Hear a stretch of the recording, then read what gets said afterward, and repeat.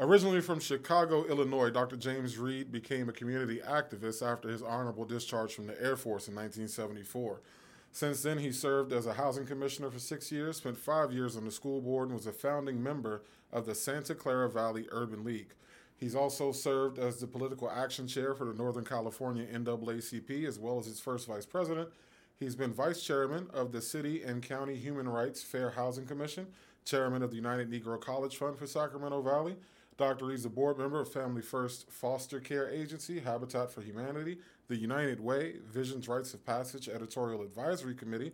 He's a consultant for the Department of Education's Gender Equity Division, co-founder of the Northern California African American Young Male Conference, mentor and member of the 100 Black Men of Sacramento, part-time professor of environmental studies at CSU Sacramento, and a Prince Hall Freemason. Thank you for joining me today. Good morning. How are you feeling? I'm doing excellent. Actually, I'm doing better than that, but I didn't want to make you jealous, so you tell everybody, hey, I met the devil, he made me jealous and made me sin. Help me, Holy Ghost. I love it. So I met you last week at the 100 Black Men event over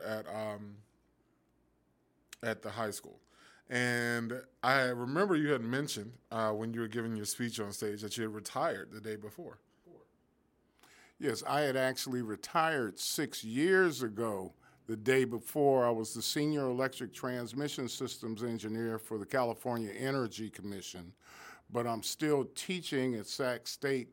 Actually, I'm the only professor of African American descent teaching environmental science in the entire 23 campus CSU system.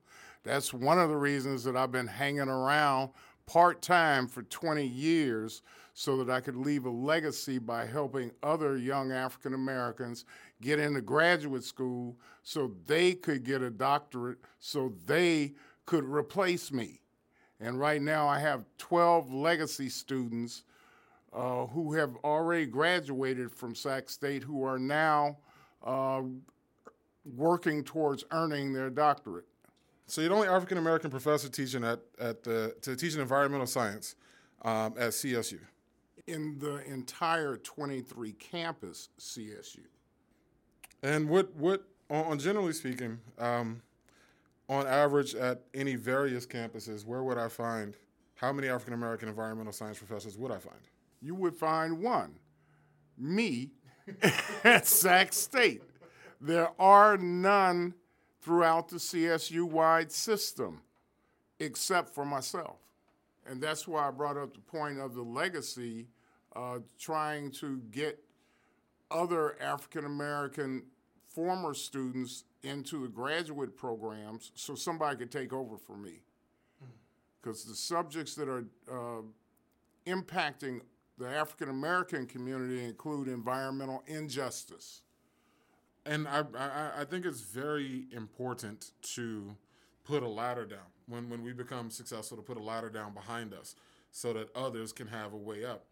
But looking towards what things we could accomplish in our community that could provide a better future for the youth. Someone of your experience, let's talk about your youth, your childhood, if you don't mind. No, I don't mind. So what was it like how do you grow up to become Dr. James Reede?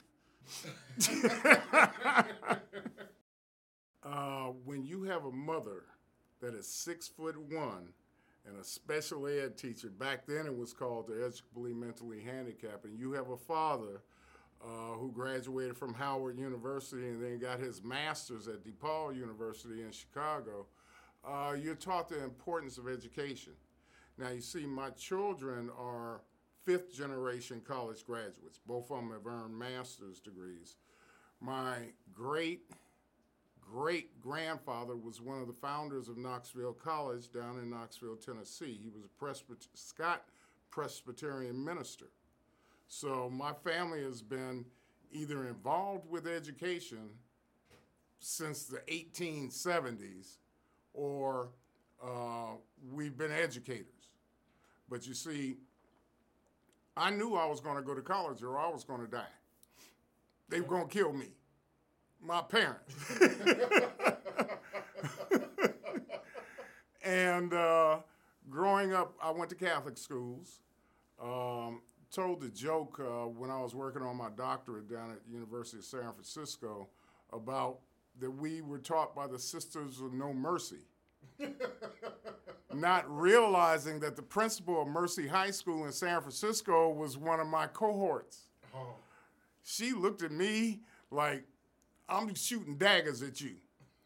But all of my family have been educated. My mother graduated from high school at age 18, got a triple major at Chicago Teachers College in mathematics, education, and chemistry. Then got her master's degree in elementary education from the University of Chicago. When my father died, he was working on his law degree. So my 4 uncles took over after my father died in 1965. All of them were college educated. You're going to college or you're going to die. But see, the selective service system had a different attitude towards African American males in Chicago. My lottery number was number 1 during the Vietnam War. And they refused to give me a student deferment, even though I had 116 scholarships when I was from high school. I'm sorry, did you say 116? 116. 89 were academic because I was a national merit finalist, and the rest were track and football. And out of the clear blue sky, well, I knew it was God, but I got a letter on March 8th saying we're about to submit your name to the class entering the United States Military Academy at West Point, but we didn't have your date of birth. Jesus did that. Oh man, there's a lot to unpack in there. Before I get to the scholarships, which is amazing, your parents would have had to have come to maturity in one of the time periods in history that was very difficult for Black people during World War II. And so you know, prior to the, it's not common for Black folks prior to the First World War to have large scale access like that to higher education. And your parents navigated that multiple times. Did they encounter the issues of Jim Crow and things like that? Yes, because you see, my mother's paternal side are from Birmingham, Alabama. And 7 of them were school teachers. They all went to Tuskegee. My grandfather, who had fought in World War I, he and his 2 brothers, they got drafted during the Great Migration. They moved to Chicago. Their father, Charlie Meadows, was the first Black general contractor in the state of Alabama. And he's the one who built 16th Street Baptist Church. He built Parker High School. He built A.P. Gaston's insurance building and a number of other buildings for African Americans. So the 7 school teacher girls, 3 sons. Well, there was a 4th son, but he got killed by the Klan in the late 1890s, Charlie Meadows Jr. But on my mother's side, both her paternal and maternal side, because her maternal side were the founders of Knoxville College in Knoxville, Tennessee, which is about to get its reaccreditation. So, you know, when I say my children are 5th generation college graduates, I mean they 5th generation. That is impressive. You know, and we can trace it back. Well, we've already traced it back. Then on my father's side, you know, same stories. You know, they didn't found or establish college, but you know, they had the opportunities to grow in education. So let me ask you this question: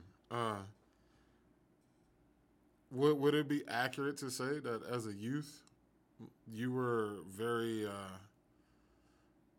Let me rephrase. Did you get into trouble at all when you were little? Let me put it this way. My mother stood over me at her kitchen table when I was in second grade learning my times tables. And every time I get one wrong, I get smacked on the shoulder with her house shoe. Now, the house shoes back in the 1950s were hard. I'm faster than a calculator now because I remember her smacking me on the shoulder. You can't do that anymore. But no, you came home and you did your homework. And it better be done by the time they got home. So you were very obedient when you were a kid. Like you didn't get in trouble a lot.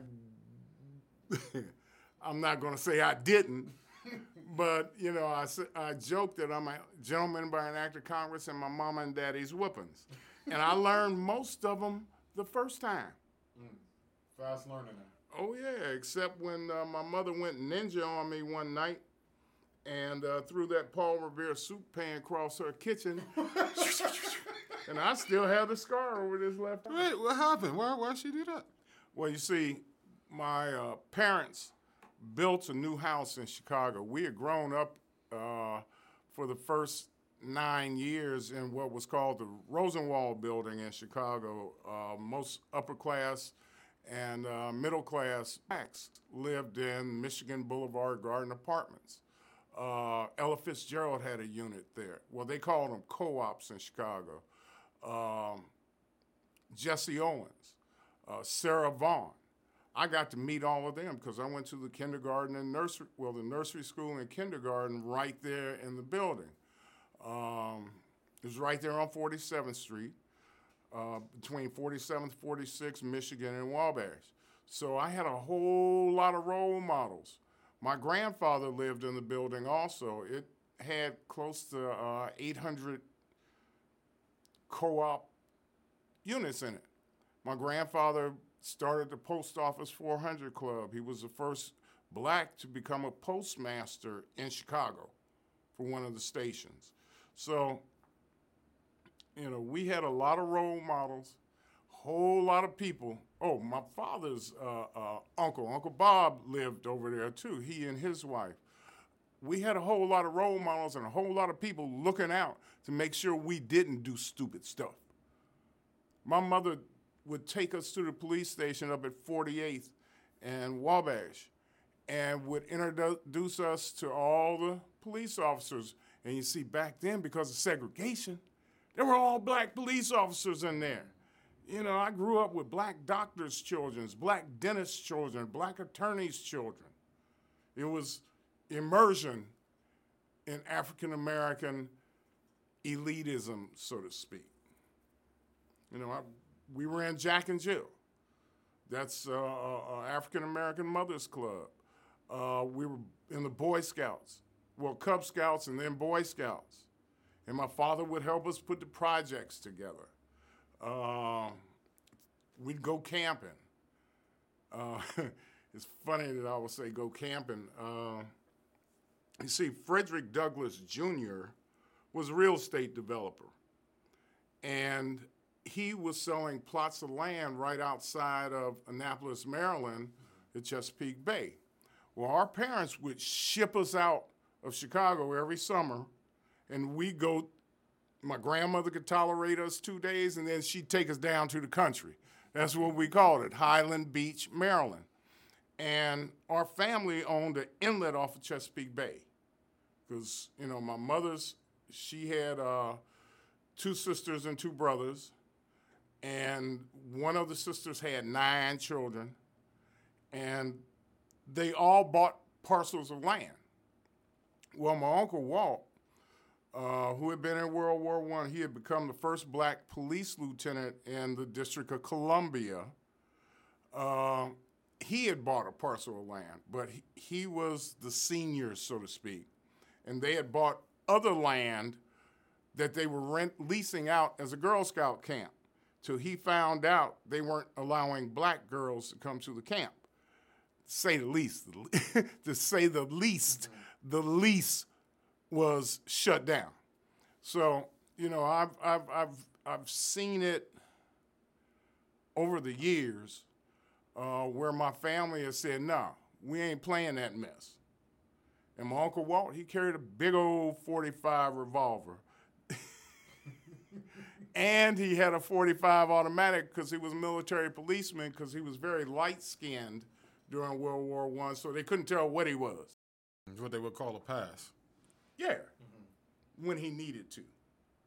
But no. He don't.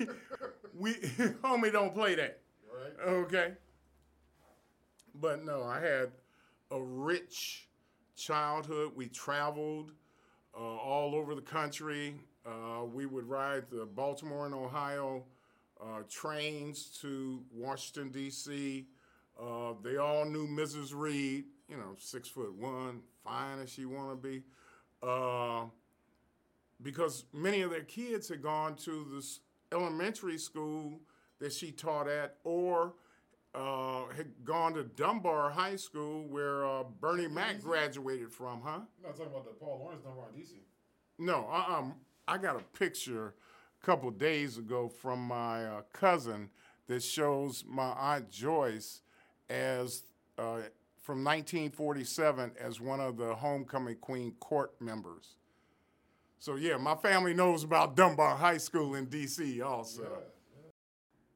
Well, first thing, man, I gotta say, your upbringing sounds amazing. I mean, don't get me wrong.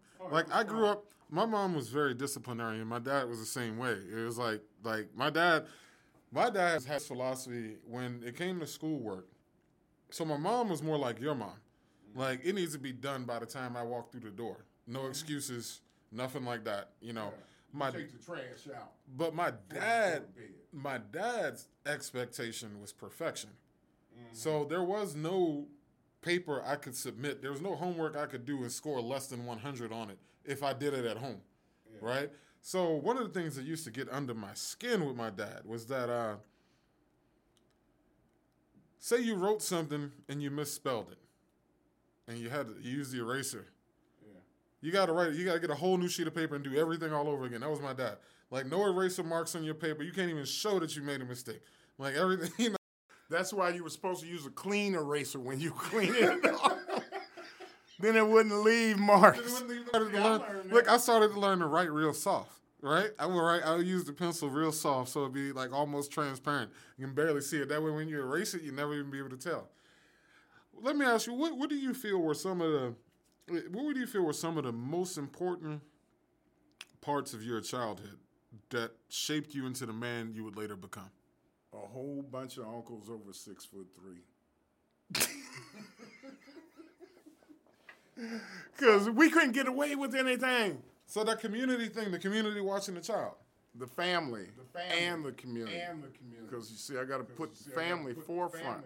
Because we were exposed to more, and we were exposed to the neighbors. And after my father died in 65, my uncles took over. Even the shortest one, who was only 5'8". Well, he was regional director for the IRS out of Cleveland, Ohio. And he would come at least once a month because they'd have a big meeting in Chicago. And he'd walk up, he'd say, "Junior, how you doing?" I said, "Oh, I'm doing fine." And he slapped a taste out of my mouth. I said, "What was that for?" He said, just remember that I'll come back and give you more if you mess up. Yeah, that was my father's first cousin. And my Uncle L. Now, he graduated from Knoxville College back in 1948. And he and my father hooked up.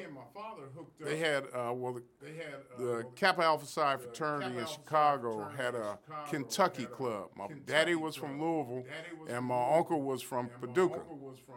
Now, my father graduated in January 1940.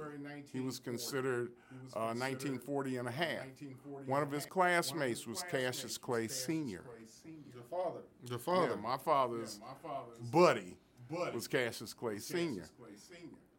But the thing is that with all these uncles that played football in college, they didn't play with the kids.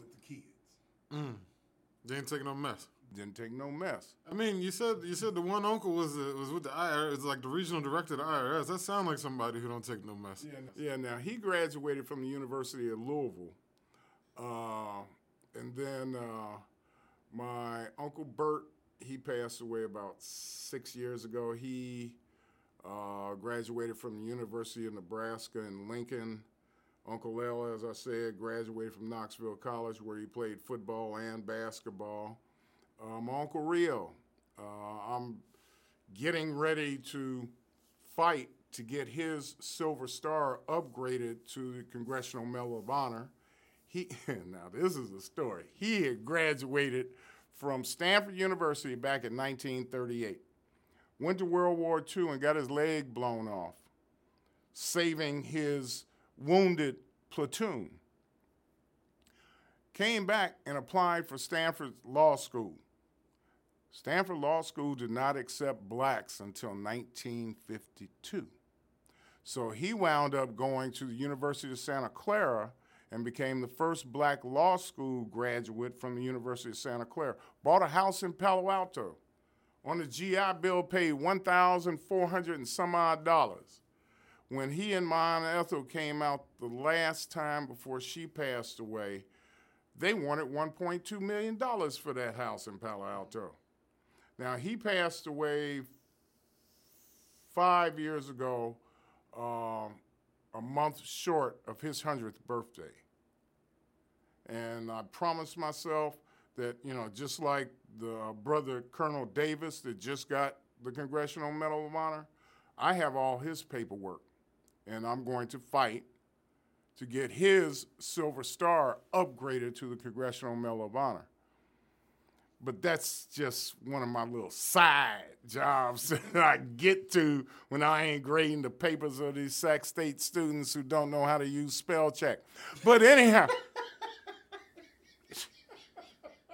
they lose 2 points with misspelled word, and they lose 5 points. And all they have to do is 2-page essays about environmental disasters that have occurred in California. Have them write about the Iron Mountain Mine up here 9 miles northwest of Redding. The acid mine drainage from that mine is the most acidic in the world. It's actually a negative 3.4.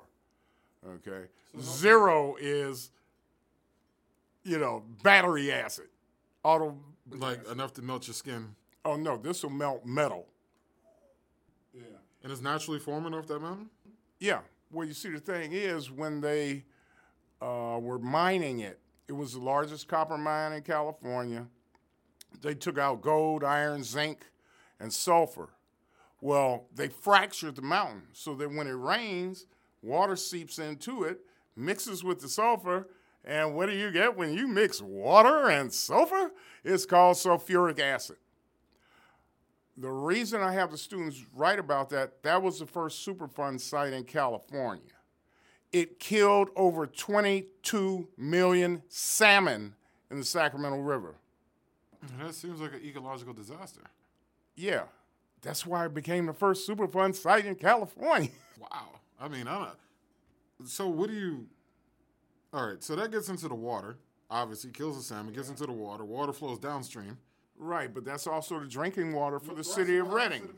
So what happens to the people who drink it? No, well, you see, the thing is, because it became a Superfund site, they built a retaining reservoir, Kennewick Reservoir, and what they do is they have holding ponds, and all the minerals that come out, that leach out of the mine, they sell it to pay for the Superfund remediation. I had them write about Tulare Lake. Tulare Lake down in Kings and Kern County was the largest freshwater body west of the Mississippi until after the Civil War. And the gold miners and the farmers came in and they dammed it. This lake, you could put 5 Lake Tahoes in it. It's that big. It was that big. It was 64 to 68 miles north to south. and 32 to 36 miles east to west. Yeah, that's huge. Yeah, but it ain't there no more. Because of the drought? No, because they dammed the 5 rivers that drain into it that bring the snow melt to Larry Lake. So what size is it now? It ain't nothing but wetlands and retention ponds. And the retention ponds are killing the migrating birds because our Sierras have naturally occurring selenium in them. And when, the snow melt and everything washes down, it accumulates in the ponds. Now, up here in Merced County at the Kesterson Reservoir, they had all this agricultural runoff going into the retention ponds. In addition, there's more selenium in the Central Sierra than there is the southernmost Sierra. And we have 4.4 billion migratory birds that pass through this valley every year. We have 4 billion that head back north because obviously they didn't have their babies. But if you ever Google Kesterson Reservoir and look at images, birds were born with no beak. Birds were born deformed, without eyes, with one leg, or 3 eyes. Kesterson Reservoir. And click on images and you'll see. Aren't you ready to wake up somewhere new? Sacramento is now welcoming visitors, and it's time to book your travel. Our restaurants want to feed you. Our shops can turn those stimulus checks into something fun. And our hotels want to be your safe haven outside the 4 walls you've been cooped up in. The weather's beautiful. And since you can't just hang out doing nothing, well, you can and we won't judge you. Head outside for a mural tour by bike or Lake Natoma on a paddleboard. Check out visitsacramento.com/welcome back. 64% rate of deformity and death of embryos and hatchlings of wild aquatic birds, according to the United States Geological Survey. And most of those were endangered or threatened species. And this is all from the mining of the mountain. No, this is naturally occurring selenium. We have selenium in our body, but just a minute amount. But you see, the rocks, the minerals in our Sierra wash down. And when you have a valley, it's going to cradle it. And so it builds up. And I talk about the Suisun Ghost Fleet. They used to be right off of 680 in Suisun Bay. They had up to 400 Navy ships dating back from World War II all the way up until the Gulf War. And these ships were just sitting there rusting. They're supposed to be the ready fleet in case we have a naval conflict. Well, they were just rusting, deteriorating. But you see, the thing is, the Navy uses lead paint that also contains cadmium in it. And these little things flake off, and they're eaten by the fish. So the fish are being killed by eating the lead, and the fish migrate from the Sacramento and San Joaquin rivers out to the ocean, and fish will eat whatever catches their eye. And then they come back, but they're eating these flakes of lead paint. And it's just as poisonous to them as it is us. Yeah. Now, one of the other major problems that we have, and I had taken an ecology course down at San Jose State using my GI Bill when I got out of the Air Force. And we took 183 samples, core samples of the bottom of San Francisco Bay. And we were finding mercury up to 1.5 inches thick, anywhere from 2 inches to 3 inches below the bottom of the San Francisco Bay. In liquid form? Yeah. You got to remember, we had the gold rush. How do you separate the gold from the quartz? You use mercury. And we had mercury mines. The Almaden Quicksilver mine, which was down at the bottom of where I was, my last duty site. They just now finished cleaning up the Quicksilver mine, which is mercury, in Clear Lake on the Native American reservation. There were also quicksilver mines in the Sierra foothills. That's why you're not allowed to dredge the Sacramento River, the Yuba River, the Feather River, the San Joaquin, Tuolumne, or Mokelumne rivers because of the mercury that was used during the gold rush. People didn't know anything about mercury back then. Well, the scientists did.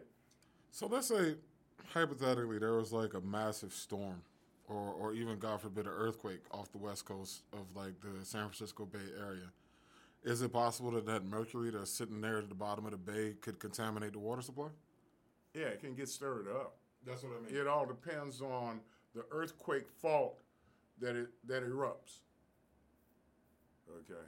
It all depends on the earthquake fault that erupts. Now, let's talk about the Almaden Dam and Reservoir. Okay, there's buku mercury at the bottom of that because of Almaden Quicksilver Mine. And when water washes down and washes into a captive body of water, such as a reservoir, you're going to have a considerable concentration of that mercury. Just sitting there. Just sitting there. People just swimming over top of it. Don't even realize it for the most part. But it's there. That sounds extremely dangerous. You have to get a special permit from the U.S. Army Corps of Engineers before you do any dredging in any navigable water of the United States here in the state of California. And that's the remnants of the gold mining that was 170 years ago. So why are so many people so opposed to dredging? And just for the listeners who aren't familiar with dredging, dredging is when you use machines to excavate material from a water environment. So say they did a geological survey and found that there was gold underneath of Lake Tahoe. They would bring in machines and they would basically dig that up from under the water. That's called dredging. Now, why are so many people opposed to dredging?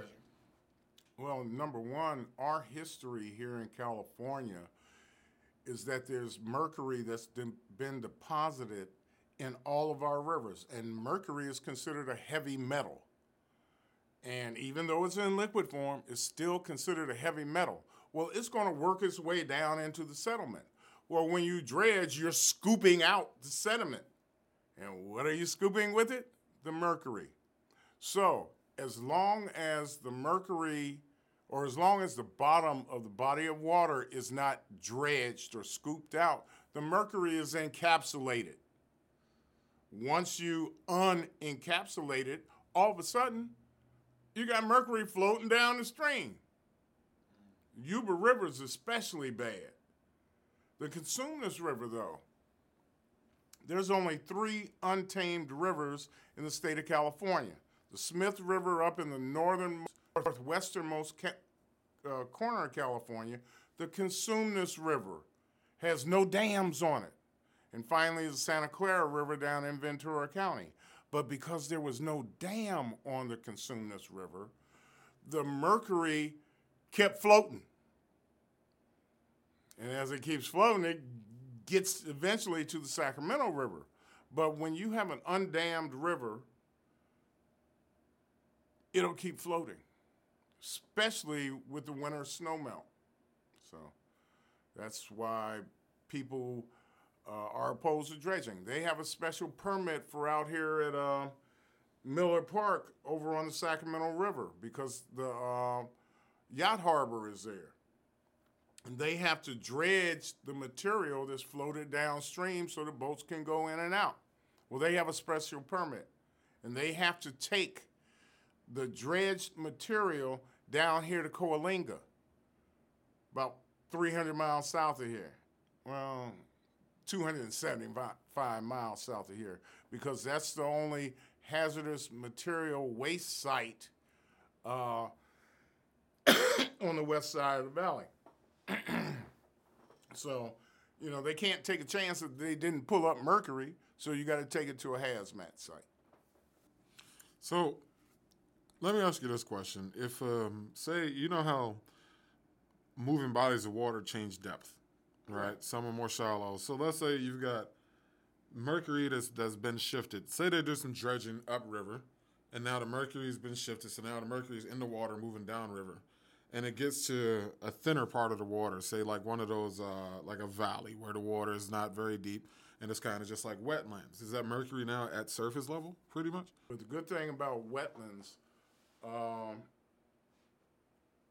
the city of Arcata was told by the California Department of Water Resources State Water Control Board that they had to build a new waste treatment plant. Just like here in Sacramento County, it cost us $2.1 billion. The city of Arcata up on the North Coast didn't have that kind of money. But one of the environmental scientists at Humboldt State University said, well, why don't you just rebuild the wetlands and that'll filter out the toxins? And guess what? They spent $14 million instead of $2.1 billion and restored the wetlands, and that soaks up the toxins. So that works, sir. Yeah. Now, what's the impact on the wildlife in the wetlands? Well, you see, fortunately, many of the plants that soak up the toxins expose it to solar energy. And what happens? It evaporates. Okay, so you're smiling as you say that, so I'm hoping that means it's a good thing. Yeah, that's a good thing. Because it sounds absolutely terrifying to me that something like mercury becomes airborne and now you're walking through the valley breathing it. This article this morning, we had a 0.9% increase in carbon dioxide being released into our atmosphere in 2022. The vast majority of mercury is released through the burning of coal. Coal contains mercury, lead, cadmium, and a number of other things that will kill you.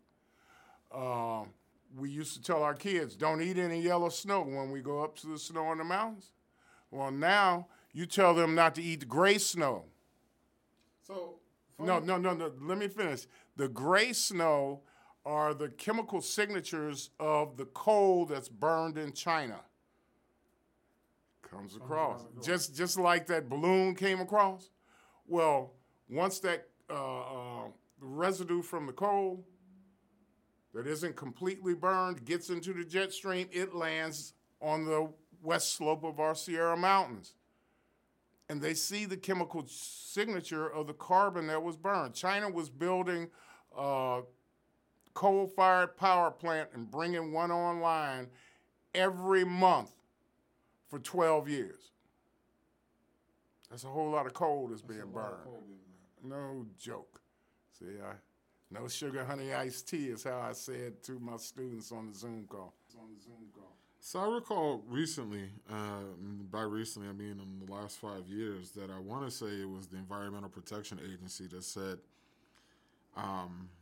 there's no longer any drinkable rainwater, that there's no longer any rainfall that's safe to drink in its form without being filtered because of the amount of chemicals that have globally gone into the air. All of the water supply that comes down from the air is contaminated.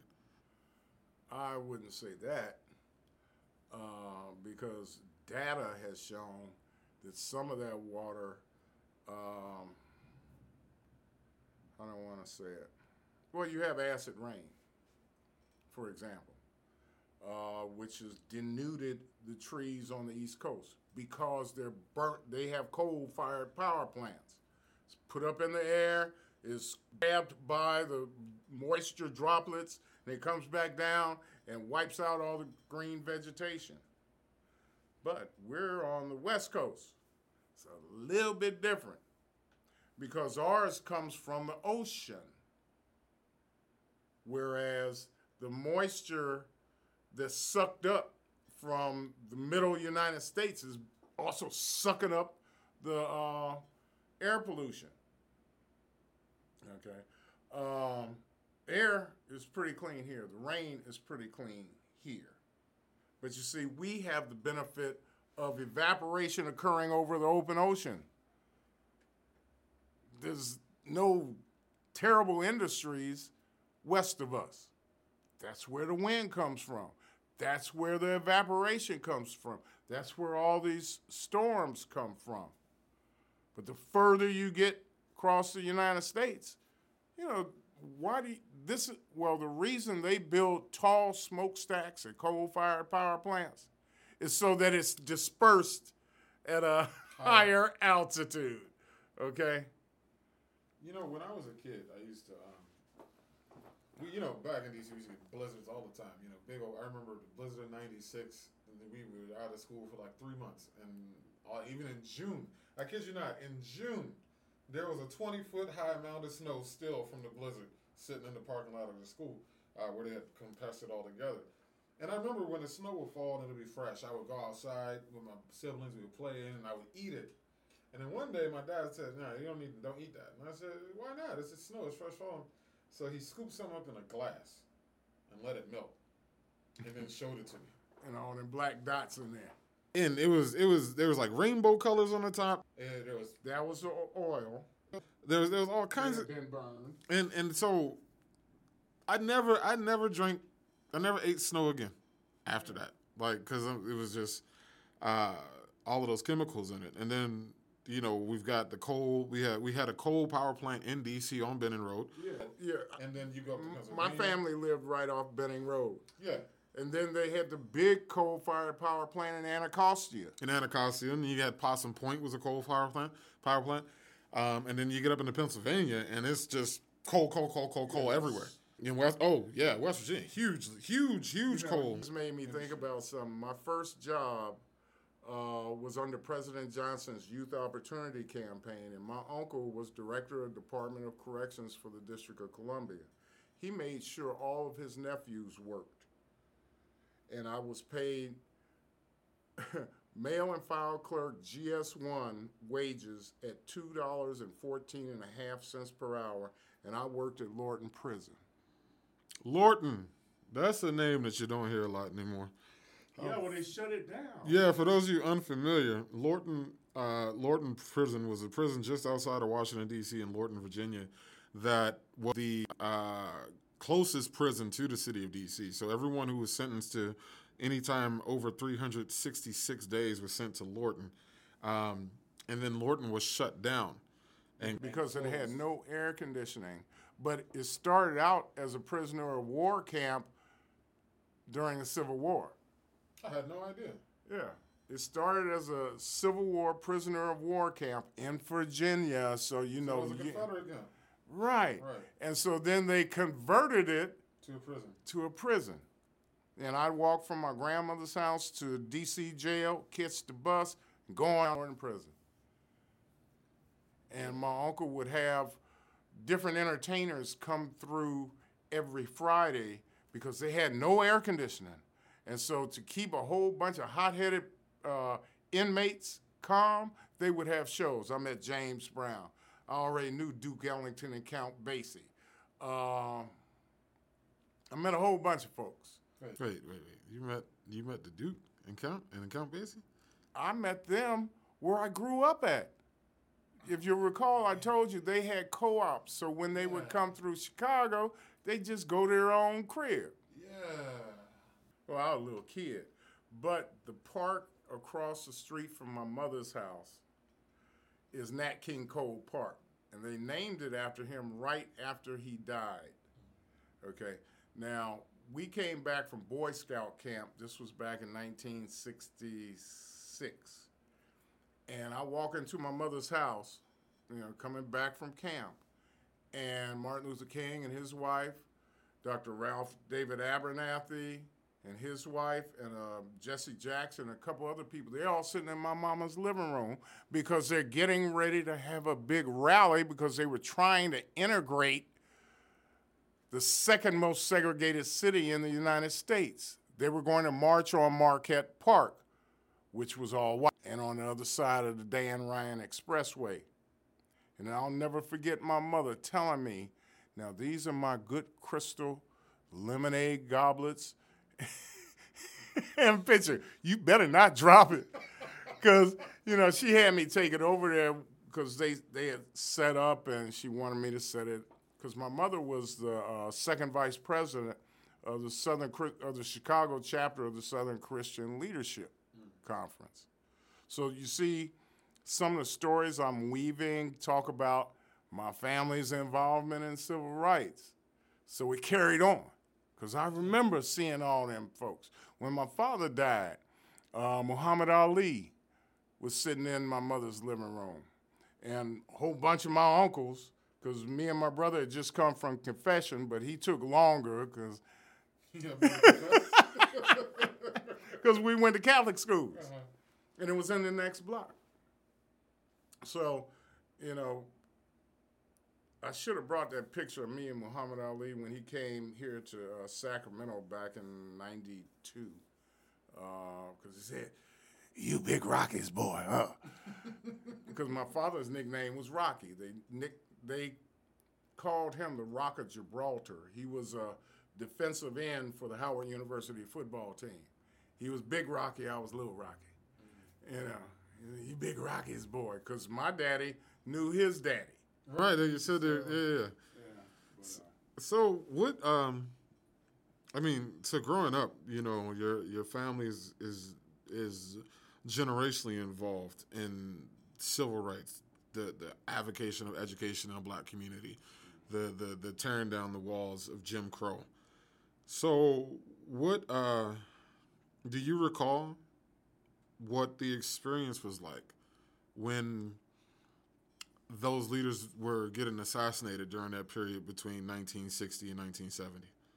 Yeah, I specifically remember when Martin Luther King got shot. I had just won the Illinois State High School Athletic Association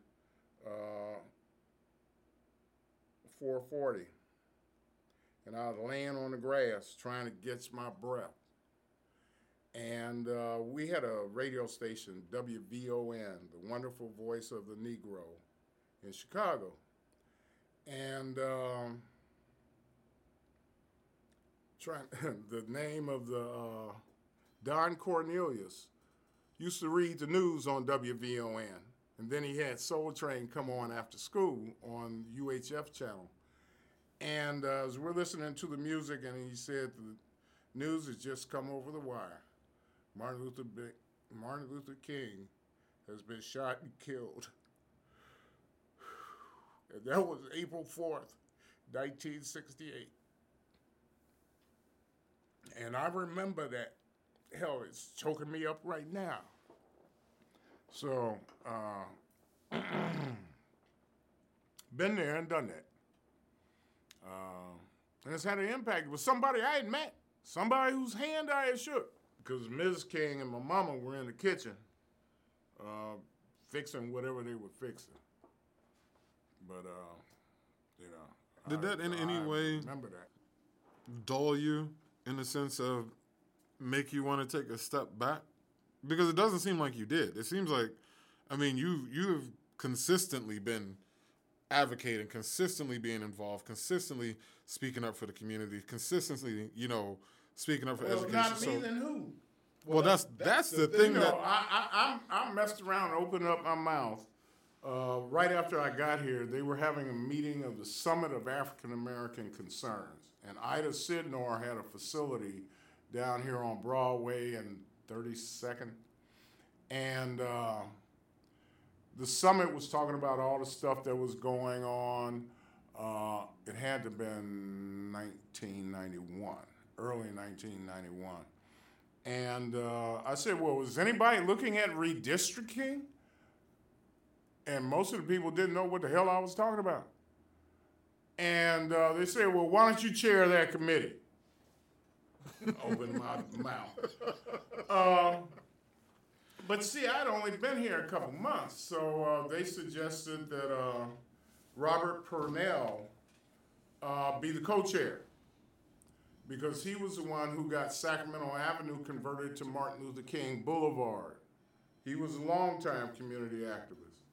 And so literally, my hand drew the map of the city council districts here in Sacramento, and I reunited Meadowview. And people said, how did you do that? I said, well, it was me, Pam Haynes, who's now chairman of the California Community College Commission, Lauren Hammond, who served 2 terms on the city council after we had done the maps. And then we were I hate to say the computer whizzes, but once we got all the census tracts lined up, you see, they had divided Meadowview between districts, between District 7 and District 8. And they didn't have sidewalks in Meadowview. There were streets that didn't have street lights. It was predominantly black. Well, when I drew the map, my mama taught me how to count. And it's 1 through 8, not 1 through 7, 1 through 8 and then 7. So I renumbered them. You know, so it went from the river east, and you had 1, 2, 3, 4, 5, 6, 7, 8. That's how I numbered them. And it wound up kicking Lynn Roby off the city council, who had she would have had to move into Meadowview from the pocket. She wasn't going to do that. And so we got my frat brother, Sam Pinnell, elected. So let me ask you, have you seen the latest redistricting map that has left a section of Sacramento unrepresented? That doesn't make sense. I mean, is that gerrymandering? How does that? I wouldn't really say it's gerrymandering, but they didn't take into account when they would have elections. We blanketed all the black churches. There used to be 117 black churches in Sacramento with these cards that were just larger than the automated mail processing machines. So they had to hand count them. Oh, messed up their machines because they were so pissed at me. But hey, you know, whatever it takes. And every black minister had their congregation fill it out and mail it in.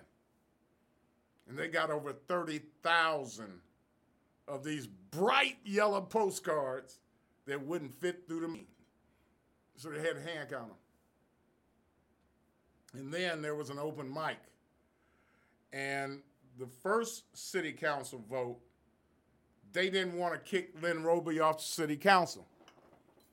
And so I went up to Lila Ferris, who was up there supposedly representing the people in Del Paso Heights. And I said, you'll never get another black vote. Didn't realize the mic was hot. Guess what? She never got another black vote. Oh, no. But you see, the thing is, I joke, okay?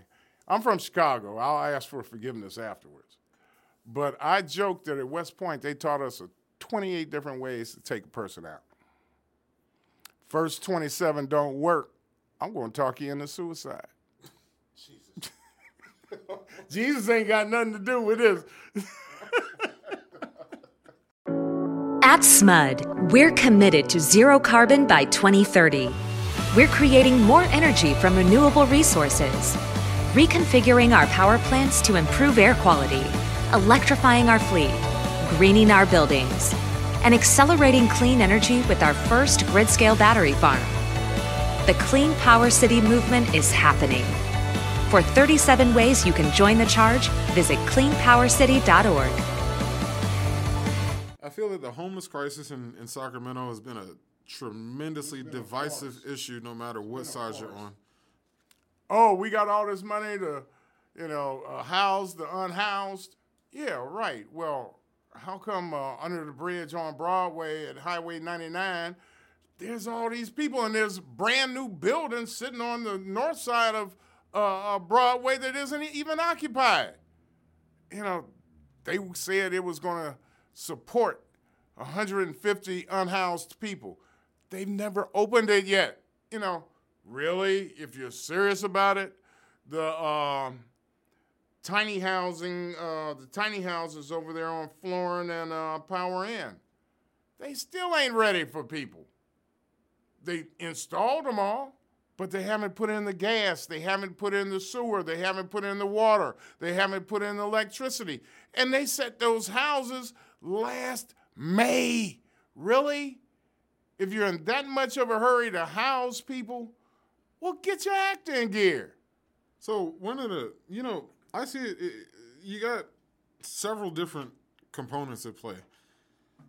The neighborhood residents themselves tend to push back a lot on the NIMBYs, right? They tend to give a lot of pushback on programs taking place in their community, tiny houses. Like they wanted to.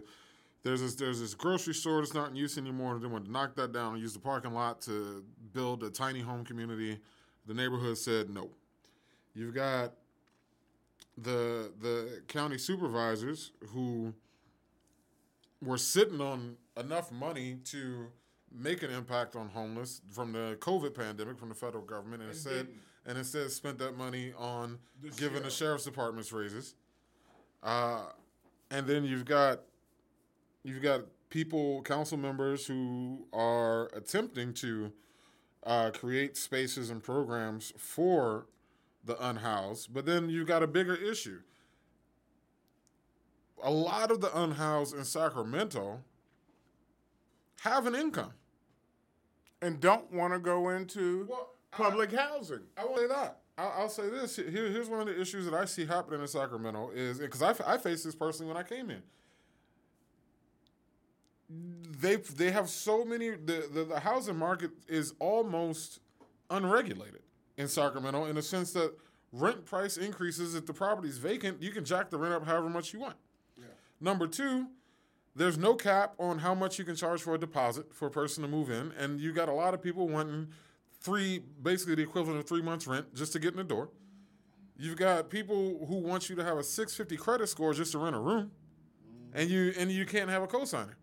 So this is disenfranchising a lot of people because take one of your students, for example. You got a 19-year-old who hasn't even lived long enough to establish credit, right? They have a job, they make enough money where they could afford it, but the requirement is you make 3 times the rent. So their parents do. And so so like I said, a lot of people are being disenfranchised because it's the landlords who are setting restrictions, that are practically discriminatory. And so I actually am in economically discriminatory.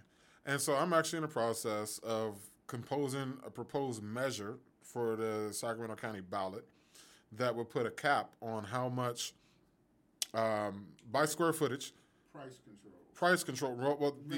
Rent control. Well, no, because it doesn't put a cap on how much they can charge for rent. So what my proposed measure would cap any property, any residential property in Sacramento County that is under 1,660 square feet could only charge a deposit that is the equivalent of 1 month's rent. Then if a landlord uses credit as a consideration in determining the eligibility of an applicant, then same landlord must report to the credit bureau should the applicant become a tenant. They must make regular reports to the credit bureau updating that applicant status.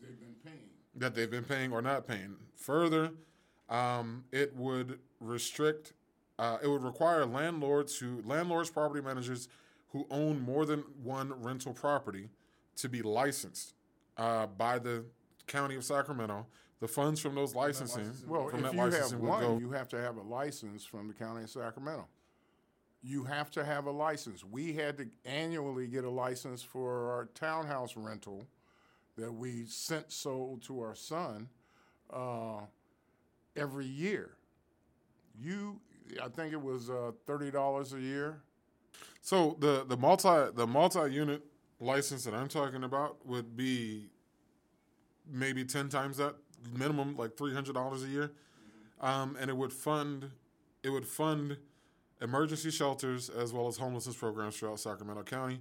It would also compel the county government to make public reporting on the status of rental properties throughout Sacramento County and showing that they are enforcing those things.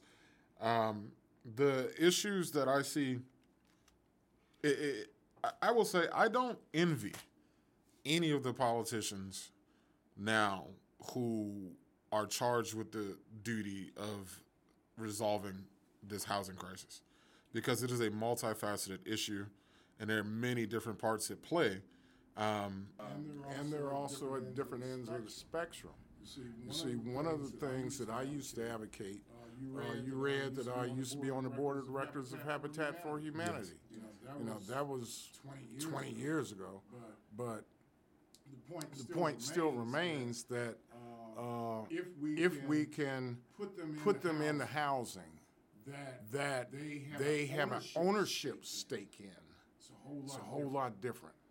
If we could get these 35 to 40% of the unhoused that are veterans into housing, that take out a third to 40% of the unhoused.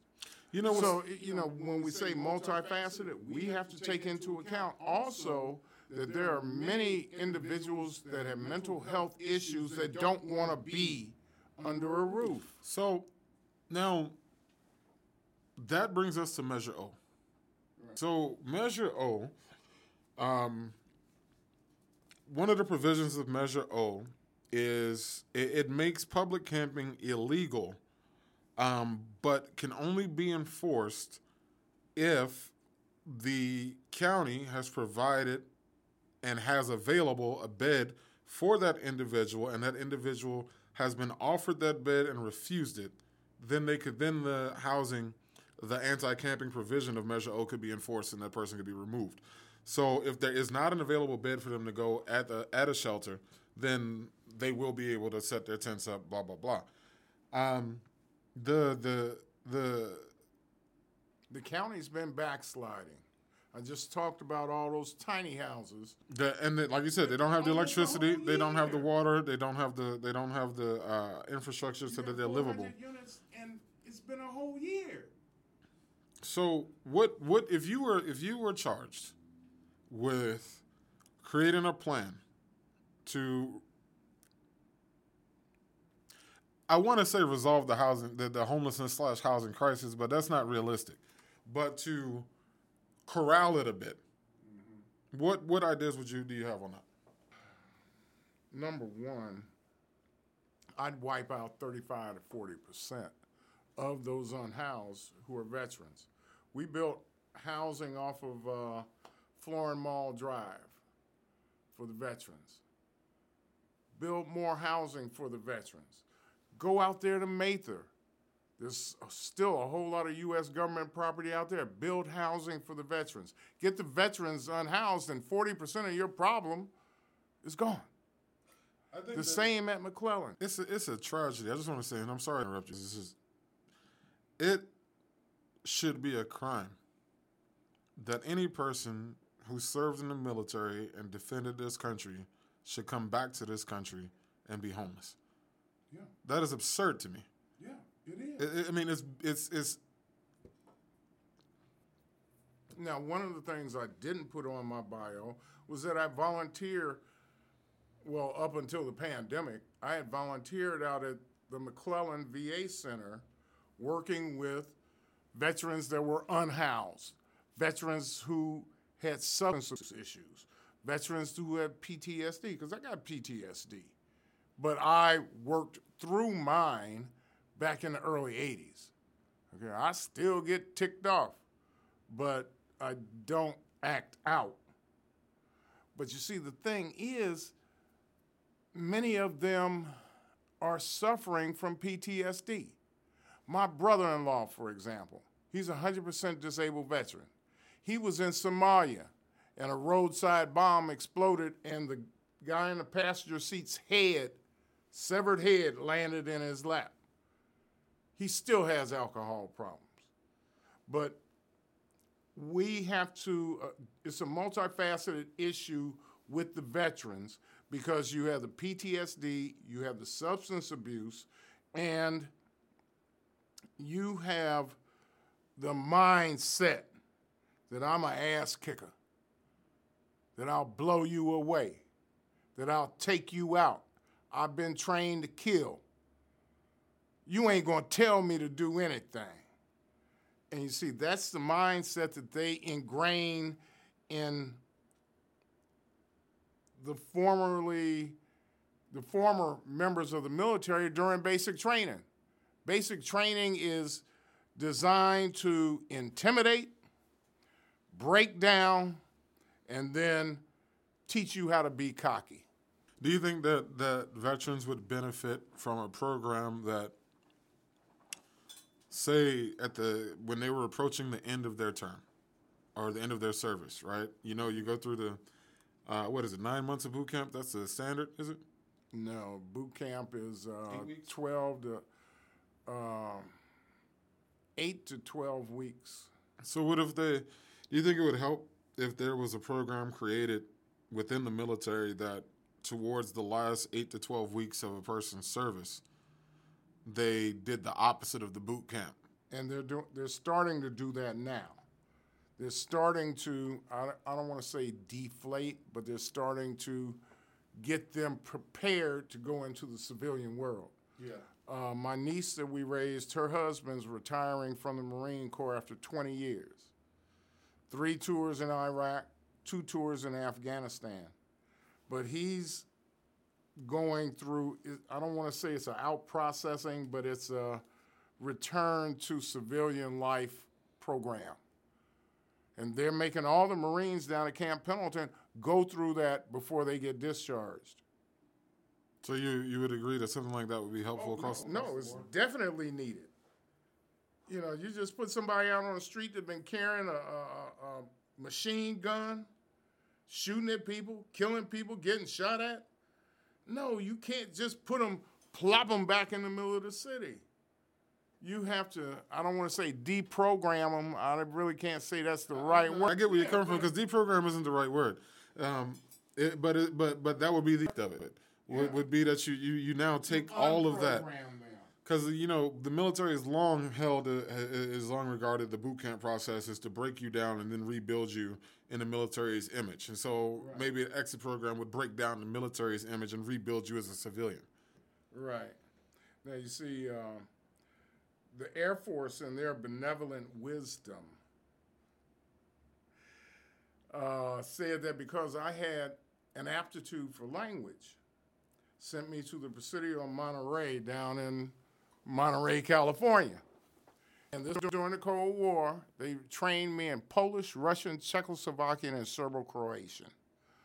Because I had 4 years of high school and 4 years of college Spanish. I had an aptitude for language.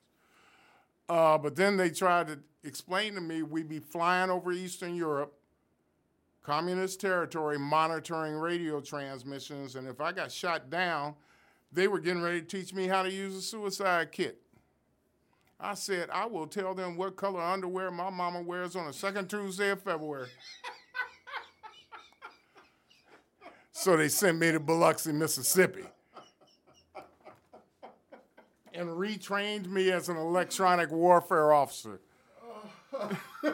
No, I'm serious. We'd be flying in an AWACS plane with headphones on, just listening to military radio transmissions. I still remember some of the language, you know. But you see, I speak 9 languages, and I was learning Punjabi. What languages do you speak, Doctor? Okay, I speak Spanish, English, Spanish, Polish, Russian, Czechoslovakian, Serbo-Croatian. I'm learning Punjabi. I speak enough Italian, French, and German and Korean to flirt with the ladies. I'll just leave it at that, okay? Because my wife might hear this story. And we've been married 32 years come June. So you did serve in the Air Force. You got an honorable discharge 1973, right? 1974. Were you an officer? Yes. Because of the college experience, yeah? You went in as a commissioned officer. And you see, the thing is, my father died when I was 3 weeks past 13 years of age. So I never got to ask him, Daddy, what did you do during the war? And I didn't find out until about 7.5, 8 years ago when I was able to secure all his military records. He was a radar officer. He had he had washed out of Tuskegee Airman Flight School, and what they did, they made them supply officers, radar officers, radio officers, air traffic controllers. I was a radar officer. My last duty site was at Almaden Air Force Station in the Santa Cruz Mountains. You Long range search radar. The same role as your father did. Yeah, and I never knew it. You found that out 7, 8 years ago. Yeah, and I'm 70 now. So how does it make you feel to know that you walked the same line as your dad? It's a hell of a coincidence. So let me ask you, when you were in boot camp, did you ever get shark attack? Which is, for those of you who don't know what a shark attack is in boot camp, it's when one drill sergeant starts going in on you, and then other drill sergeants see that, and like the smell of blood, they come in, start going in on you. Now you're surrounded by 3, 4, 5 drill sergeants, all screaming at you at the top of their lungs. And that the purpose of that, as it's been said, and also, just so you know, that has been made illegal now in the military. Yeah, but the purpose of it was to teach you to focus under extreme pressure. Now, during Beast Barracks at West Point, that's your 8 weeks of basic training, we would have upperclassmen doing the shark attack, as you say. It was crazy. Now, transitioning to the Air Force, they sent me down to Lackland Air Force Base, and there wasn't none of that because I was already a commissioned officer. Well, yeah, you can tell I am a service-connected disabled veteran. The white boys thought it'd be funny to trip me in the tear gas tent, and it burned up my sinuses. Wait, I was in the hospital. What happened? Okay. All military go through tear gas training. Okay? They start the lecture, they pull the pin on a grenade, drop it in a bucket of sand on a table, and then you take off your mask. You put on your mask, and they continue the lecture. At the end of the lecture, you rip off your mask, you shout your name, company, and serial number, and get out of the tear gas tent. Well, I got tripped. Somebody stuck their foot out there, and I fell over it, okay? That's what tripped means. No, they didn't give me psychedelic drugs. They tripped me. And so when I fell forward, I hit the table, because you always put your hands out when you're falling. And, tear gas burned my eyes. I can't breathe. And so when I hit the table fell over. The bucket of sand that had the tear gas grenade on it fell right up under me, and it shot up my nose. Oh, my gosh. And so I was in a hospital 3 weeks, and I was in an oxygen tent 2 weeks. And so now they pay me for the rest of my life. So when I go to the credit union to make sure my money in there, I can hear them laughing. But I also have this card that says service-connected disabled veteran. So I have for respiratory issues and for my knees, because we got pushed out of perfectly good airplanes. Pushed out? I wasn't going to jump voluntarily. What do I look like? I'm from Chicago. I ain't stupid. No, seriously. So back then, all cadets. You paratrooped? Yeah. You don't have a choice unless they can see visible damage to your pack. And they put it on my behind every time. I wasn't going to jump. I get to the door. No, they put their foot on my butt and pushed me out with their foot. Oh, my first jump down at Fort Benning, we were at Tower number 2. And there had been an accident. A guy's chute didn't deploy, and he smacked the tarmac. And so we're getting on the plane, and, there were only 5 of us brothers. And, we were trying, everybody get on the plane getting sick. That's why they had that grated metal on the bottom so the vomit will go through. And so anyhow, we're saying, stay strong, brothers, stay strong. Be strong. Next thing you know, the jump sergeant rips his helmet off and vomits in it, and then drinks it back just to get the brothers sick. We found out he had put orange peels in his mouth, spit them in his helmet like he was barfing, and put them back in. And I spit up all over his boots. Yes, I did. I sure did. Oh, my God. But, it's interesting that during your freshman year, the best two classes I took were meteorology and astronomy. Astronomy is the first map reading. Harriet Tubman, Follow the North Star, right? Now, for physical ed, you had to take boxing, wrestling, swimming. They thought I didn't know how to swim. That was the easiest I ever got. They put me in rock squad swimming. I mean, I had every aquatic merit badge the Boy Scouts had. I was on the swim team at the YMCA, at the Washington Park YMCA. And then you had an elective. I chose skiing. Colored boy, I want to go skiing. But you see, we used to go to the Lake Geneva Playboy Club when I was growing up and go skiing in Wisconsin. So, last week, Lester Holt had on a piece about the 50th anniversary of the National Brotherhood of Skiers. Up until 2009, I was skiing. The doctor said, this is your fourth knee surgery, no more. And my wife, avid skier. I've been a member of 4 different ski clubs. From Berkeley, San Jose, in San Diego. I say in San Diego for a reason. And then here in Sacramento, the Camellia City Ski Club. But I would still be skiing. My wife is afraid of heights. She'll hold you so tight on that chairlift. No. So let me ask you a question. First time you got kicked out of a perfectly good airplane. So now you're in the air. What's that experience like for you? Well, once you see you have a static line and you jump and it automatically opens your chute. And the first thing you're saying is, damn! Because the ground coming closer, and these were the old chutes. You couldn't really control your descent. You're just coming down.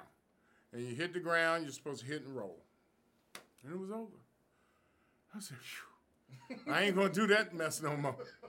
Next thing I know, we did 2 jumps that first day, 2 jumps the second day. Did the 5th jump that 3rd morning. And then, you get your airborne wings. And then they was up at 5:30 in the morning, drunk as hell. And I fell out the helicopter. Fell out? Fell out. We were drunk. We got drunk that night. And you were still drunk at 5:30 in the morning from the night before. Right. And you see, with a helicopter, you have to lock your H harness till it clicks.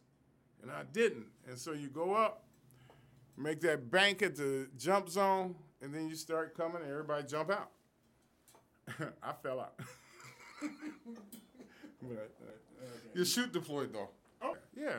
I'm going to pull the chute because I heard everybody yelling my name, and I said, what the? Sugar, honey, iced tea. Did you Earl in midair, or No. wait till you got to the ground? Oh, you just toughed it, huh? No, I was scared as hell. I could imagine. I mean, you fell out of a helicopter. Yeah, but I had my wits about me to the extent that, when you pull that ring, it fits your hand. You pull it. Grip it. Yeah. But, they had already briefed us that you got to be far enough away from the helicopter so you don't the get sucked up into the blades. Right. Yeah. Right. That'll ruin your day. I think it would. Yeah. Man, But that's. So what do you do? What do you do for fun other than skiing? Watching my wife spoil my grandson, who's 2.5. What do I do for fun? I participate with my fraternity, Kappa Alpha Psi. My son was the 15th member of my fraternity. When he got made, he went to Jackson State on a golf scholarship. He graduated from there in 2017, PGA certified. So my son says, my daddy sucks at golf. I do. I paid for him to get his lessons. The Observer did a big story on him when he signed with Jackson State University. He played in the Junior PGA Championship with Cameron Champ back in Fort Wayne, Indiana. And he played down at Pebble Beach. He got his first job through the first tee, volunteering. He and my wife went to the White House to get the Prudential Presidential Gold Volunteer Award. He had 1,403 hours of volunteerism between middle school and high school. You know, do something for somebody else. Mm-hmm. Get out there and help somebody else. All my students, they get extra credit if they do community service. 4 hours community service gets you 10 extra credit points towards your midterm or your final. I enjoy helping folks. You know, I was told by my mother, boy, you're blessed. You better use your blessings to help somebody else, or you're going to lose your blessings. I've never been unhoused or homeless. I thank God every day. I'm grateful that I have a roof, food in the pantry, and can still walk most of the time. Most of it, yeah. Oh, yeah.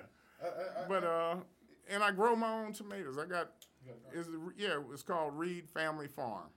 Yeah. My son gave me that sign Christmas time.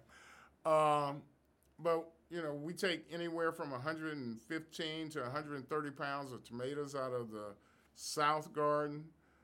We make salsa and we give it to our friends and family. As long as they bring back embers and as long as they bring back a clean bottle, we'll give them some more. Those are my babies.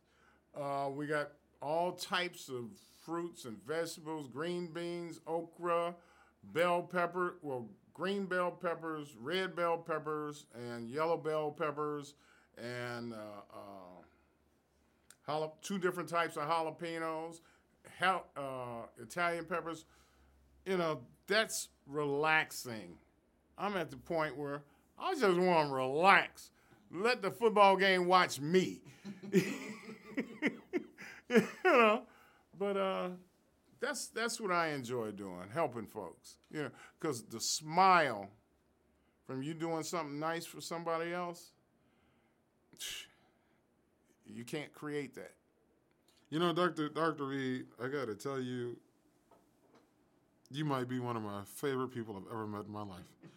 I mean, you've had. I ain't got no money. You've had such incredible experiences, and I'm thoroughly impressed by your recall of to the details. You know, I love that because as a storyteller, my goal is always to make you feel like you're right there. You know, and then you have said something that is the core, the very foundation of who I am, which is it's about others. Yeah. You know, it's It ain't about me. I wouldn't let my kids watch reality TV. I'd start taking them to the golf course when James was 3.5 and Jessica was 5. You know, get out there, get active. That's you know, the goal for me is to make a I want to create a world for the people who are coming after me where they are free from the challenges I've had to face. Well, leave a legacy. That's what I brought up when I was talking about I was the only black professor of environmental science in 23 different campuses. I got a legacy of 12 students, and I told them how to get the money.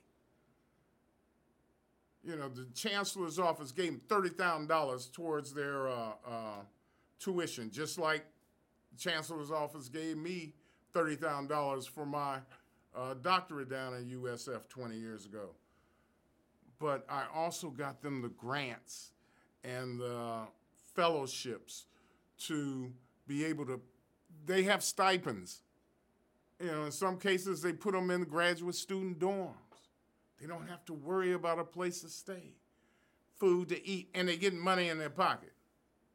You know, a story that I often tell, when I first got here to Sacramento from insane Diego, that was September 28th, 1990. Duke Majan, on that day, froze all state hiring. I was supposed to start at the California Department of Social Services as a statistician. I went out there and dug minimum wage. dug ditches at minimum wage because I like paper in my pocket. You know? Too old to be a gigolo. But anyhow, no, literally. And I had 2 degrees. But I'm out there digging ditches at minimum wage because I was taught the value of hard work. And that was one of the reasons that we started that Northern California African American Young Male Conference, to give students options. You know, everybody's not going to go to college, but everybody got to find out a way to earn money. That's why we have 8 to 10 apprenticeship programs there. And I said, well, if you, like I made the joke during my speech, if you want to get out there and deal drugs, I got 4 people over here that want to talk to you, and they all have guns. You know, I got to tell you, that was a very impressive, and I'm going to share with you the photos I took. It was so impressive having y'all all on the stage. The 4 people that Dr. Reed is talking about, there was Judge Nunley of the United States Eastern District. There was the chief probation officer of Sacramento County, the sheriff of Sacramento County, the special agent in charge of the Sacramento field office of the FBI, all black men on the same stage. And so when Dr. Reed said, yeah, if y'all want to get into selling drugs, I got 4 men right here who want to talk to you. Those are who he was pointing at and referring to. Dr. Reed, I want to thank you so much for taking the time out to sit here and be on Verbal Radio. It has thoroughly been a pleasure to talk to you. It's and been my pleasure. I would love to have you back on the show at another time, and maybe even hand together, so that we can have some conversations about what we can make, how we can make a better difference moving forward.